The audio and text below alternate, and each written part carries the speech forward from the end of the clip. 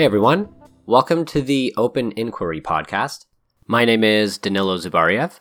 So this is the first episode of the podcast, and in this one, I'm just going to be reflecting on a topic by myself. It's not going to be an interview, there's no guest, and I'm going to be talking about a pretty intense, hardcore topic, and that is the fear of death. I figured this would be a good one to start with because it's a very relatable topic, and I also think a very important topic, but it's also one that people struggle very much with thinking about and talking about because it's so scary, it's very intimidating, and it's also very mysterious and confusing. Once you start digging into the nuances of death and the fear of it, you start to notice a lot of strange paradoxes. So in this episode, I start out by talking a little bit about some personal experiences of mine that really got me thinking about death and reflecting on my own deeper fears of it. I then explore a little bit of the role of public discourse and the education system and how it could potentially help individuals in society deal with their own fears of death. Then thirdly, I dig into some of the details of why death is even scary to begin with, and I kind of try to point to a couple of distinct characteristics of it that I think underpin its scariness. And lastly, I talk about my own methods of dealing with the fear of death, how I navigate it personally so it doesn't impact my life too significantly, and so it becomes an easier thing for me to actually think about. I also want to point out here before we jump into this that a lot of philosophies actually encourage individuals to reflect on their mortality. Many religions, including Buddhism, recommend that strongly as a daily practice. Additionally, philosophies like Stoicism recommend it, and they recommend it specifically because they believe that it will help one experience more joy in life. So there is a way to think about your own death that will actually make you cherish your daily experience better. And I hope with this podcast episode, I can illustrate a couple of ways that this can occur. Now, before we finally jump into this, I want to mention one last thing, and that is an important disclaimer here. This topic is really heavy, and if you think that you're not emotionally ready to think about this kind of thing, that's completely fair. You're not alone in that regard, and it's actually very mature of you to recognize that. So if you need to, you can just go ahead and turn this off right now if you just feel like you're not ready for this topic. And if at any point you get uncomfortable during this podcast while you're listening, always remember that you can turn this off. So if it gets a little bit too difficult for you, you're always welcome to turn it off, and you can try coming back to it another time, or maybe not at all. It's entirely up to you, and it's very important that you stay attuned to your emotions while you're engaging with this kind of topic. Okay, so some of you may have no experience with this fear, some of you may have lots of experience with it. This was actually the first fear I thought of as I was trying to think of the deepest fears for podcast episodes, because it's one of the most real fears. I think maybe you could say it's fundamentally the realest fear. It's this reality that nobody really wants to talk about or think about, understandably. So the first thing I'd like to do here is describe a certain experience from my life that's very relevant to this topic. The fear of death can be very extreme, and it can actually invoke anxiety and panic attacks. There's actually a distinct type of anxiety called death anxiety. You can research it and read about it. There's a link in the description here of this episode. And some years ago, I was with someone very close to me who was having a panic attack caused by death anxiety. Of course, this was an incredibly challenging experience for her, and because I was with her, I kind of started to feel it too. I know that might sound a bit strange, but I want to explore the mechanics of this. So I was with this person who was actively having a panic attack about death, and I didn't really know what to say to her. Prior to this, I had been there to help this particular friend through panic attacks a number of times, so I had some experience with trying to help through panic attacks, doing as much as I could. What I eventually realized is that there's not much one can do to help during a panic attack, because when they strike, they're very powerful and very controlling. So simple statements don't work to resolve it, and you can't really control any behavior or actions during it either.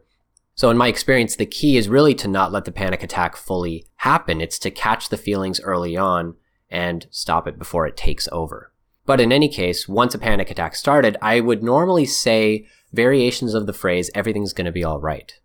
I would try saying things like, I promise everything will be all right after this, time will pass, you'll move on, life goes on, you'll have plenty of positive experiences and you can appreciate what you've gotten before. And many of these statements are actually truthful about various anxieties in life.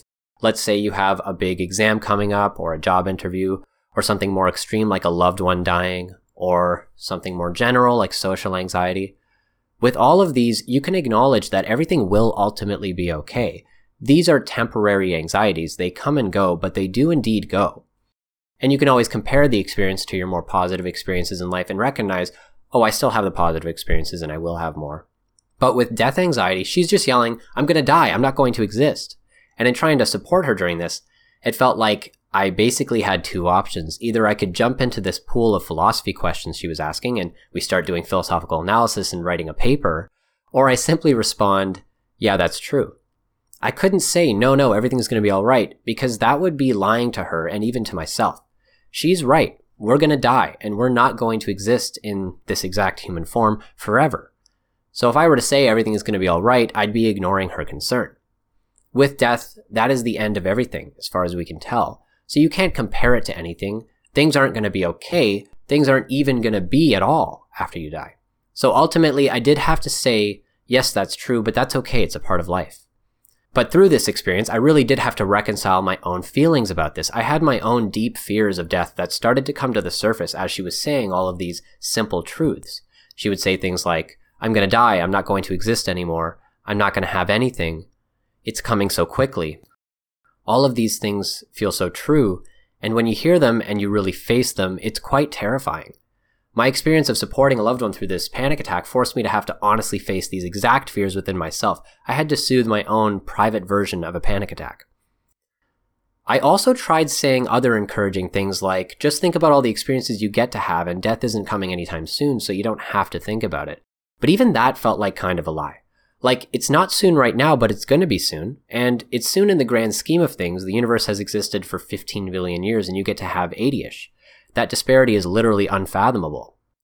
So mentioning how far away it is basically just dismissing the fear until it comes back with even more reason later in life. But in any case, I just did my best to stay positive and help soothe her, and her panic attack continued, and then it ended how most panic attacks end. It just eventually ended. You don't have enough energy in your body to just continuously panic. The body just doesn't do that, so eventually the panic passes. Another thing that comes to mind as I reflect on this experience is that the world doesn't want to talk about death at all, and I think that makes it seem scarier. It doesn't seem to make much sense that I'm so reluctant to say, yeah, that's true, in a case like that. Usually when one is panicking about something, it's perfectly helpful to start the process of accepting that truth. But in this case, I think most people would be very uncomfortable acknowledging the truth of death while there is anxiety around it. It seems to validate the concern about it, and we haven't really thought about it ourselves. We all try to avoid thinking about it. Perhaps this isn't the case universally, but at least in Western culture, it's just considered an inappropriate topic. And that's something I want to actively work against with this podcast episode. I think that we're much less likely to see things like panic about death if all of society is discussing it maturely together, if it's part of the public discourse. Now, you could argue that it kind of is. For example, on the news, you'll see tons of things about death, but it's pretty rare for someone to explicitly talk about the fact that we are all going to die. That's a different kind of conversation. Of course, it's complicated to put it into public discourse or even into something like the education system. I'm not sure how that should be done. It seems like we try to, but very vaguely. We don't really spend much time on it. It seems like the hope is that art and religion will discuss death sufficiently so it doesn't need to be discussed more publicly. It's kind of like we made these institutions like art and religion for conversation about topics that are socially discouraged. However, that doesn't mean death shouldn't be discussed more commonly in public discourse, and it certainly seems like the education system could play an important role here. So I want to take a moment here to talk about death in a little more detail and to try to deconstruct exactly what's so scary about it. This fear, it's very deep and very real, and I think this is due to a couple of specific facts behind it. Firstly, death seems to be an unpleasant experience. Now, there are certainly many ways to die that are more peaceful than others, and medicine has improved in a lot of ways, so there are factors that you can acknowledge to soothe this concern. But there are also a lot of factors that are scary and disheartening. The fact that as you die, basically you just wither away. Presuming you don't die an early death and you die of old age, whatever that even means. Dying of old age, I guess, means cancer or a heart attack or stroke or something like that. Basically, your heart attacks and kills you. Now, that's a Norm Macdonald line. I can't take credit for that.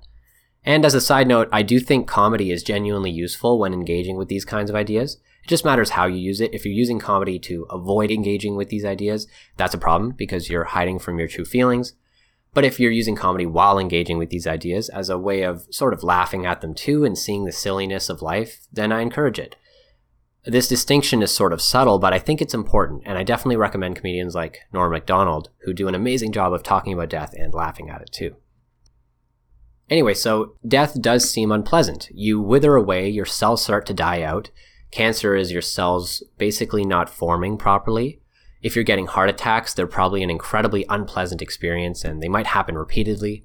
Psychologically speaking, your brain gradually becomes weaker and weaker, your memories blur and fade, your critical faculties fail you, the world changes rapidly and the next generation seems to leave you behind. You lose friends, you lose loved ones, you lose everything about yourself, you lose all of your possessions, and you lose your entire physical body. Now, this all certainly seems to be the case. Many of us believe that we'll retain these things in the afterlife, but it's difficult to be sure about this while you're experiencing it. So that's the first fact about death that makes it scary. Simply put, it looks unpleasant. But this is actually the simpler side of the matter in my view. The other trickier fact behind death is that it seems like the deepest unknown. It's simply unimaginable, and people are scared of the unknown. Because you can imagine things that you may have been around or seen or heard about others experiencing, or maybe things you've experienced yourself, but death is really something you haven't experienced in any real way or heard described before, so you can't begin to imagine it. Now, there's an interesting philosophical way of navigating this. I'm not sure who originally conceived of this little thought experiment thing. I've heard many philosophers say it, and here's how it goes. They'll say, if you try to remember what it was like before you were born, that's what it will be like when you're dead. So why would there be anything to fear? And I do think this line of reasoning makes sense. Anybody who believes that they don't have a soul or get reincarnated, if you believe in the biology of death and only that, then you believe that there's nothing after you die. So it's not like there's anything to know about it, you just won't exist anymore. So that's one method of navigating the unknowable characteristic of death. You can ask yourself, what was it like before you were born? However, many of us, more than half the world I'm sure, believe that something is going to happen to us after death. Now this is complicated territory. It requires answering questions like, who are you? Because what version of you is going to remain after death? Is it the version of you whose brain is withering away? Because that version of you isn't exactly as cognitively prepared for experience as the younger versions. So we generally prefer to believe that it's the deepest, purest version of ourselves that goes to the afterlife, the thing that we sometimes call a soul. And if you believe that there's an afterlife for you to experience, then perhaps you can simply think of it as tomorrow, or the next day, or next week. You're not afraid of tomorrow. If you're afraid of the afterlife, it's kind of like being afraid of tomorrow or the next day. Now, it's important to note that you can't know you'll be familiar with it. It will probably be a drastic change to your life. Dying isn't like getting a new job. If there's an afterlife, it's not like getting a new job, it's not like getting a new house, it's not like getting a new life even. It's like getting a new life and you have no idea what it could possibly be like. And that's a fascinating question too. Would life after death be experientially entirely unlike this one? Or would there be similarities? Would your experience in the afterlife involve looking around and seeing things? Would it involve touching things with your hands? Would you have hands? Would you have eyes? Would it involve thinking? Would you have an identity? Would you be you, or would you be a bunch of people, or would you be everybody, or would you be the only one? You know, all those questions you think about when you're drinking your morning coffee, right? In any case, these are the two general characteristics of death that I think make it scary. It seems unpleasant, and it's fundamentally mysterious. Now, interestingly, I think I've reconciled my fear of death in recent years, at least to some degree. And before I say anything about my philosophical approach, I think I should mention my favorite movie of all time, Synecdoche, New York. I think this movie discusses the concept of death better than any other movie ever. I haven't seen every movie, of course, but that's my suspicion. It also discusses life and the human experience. It's very, very honest, more so than any other movie I've seen, and it's largely why I'm talking about death right now, and I think it sparked my reconciliation of that concept. I also want to mention mindfulness meditation. I started thinking about death well before I started meditating, but meditation has without a doubt helped me with anxiety more generally, and I encourage it for almost everyone. So, when it comes to fear of death, there are two general approaches that calm me. The first is considering the utility of fear, and the second is cherishing consciousness. In terms of the utility of fear, I found that fear is useful when it's practical and logical. It's useful when it's informing you about something you can do, some specific actions. Otherwise, fear is actually unhelpful, it's counterproductive. So if your fear of death is telling you, hey, go live your life to the fullest, enjoy your life, make good use of it, that's generally a good thing. But if your fear of death is telling you to cower and hide and not move and stay inside, if it's causing you anxiety and stress, then that's not a useful fear at all. Fear generally invokes a fight or flight response, but in this case, you can't really fight it or run away from it. You just have to accept it. And this is why there's actually no reason to fear death in itself. The fact is that death is everywhere. People you know will die. You can hear about death every single day on the news, but none of this means you should fear it, and you'll handle it better if you simply don't. The only time when the fight or flight response applies to death is when you actively need to solve a problem that might kill you, like you're in a jungle and there's a hungry lion. But death in itself is not a lion. It's a fact of reality. You can be afraid of the lion so you can survive a little longer and get more joy out of life, but there's no point in fearing death itself because it doesn't lend itself to any practical information except to live your life and enjoy it. Fearing a concept like death is unhelpful unless you are channeling that fear into healthy, effective life changes. Otherwise, it's useless. And it's actually nonsensical based on the real utilities of fear in the first place. Now, the second approach of mine is cherishing consciousness. This is a little bit more complicated to explain, but it always starts with recognizing that life is just consciousness, and it's this incredible privilege to be conscious. You could just not have these 80 years or whatever you're going to have.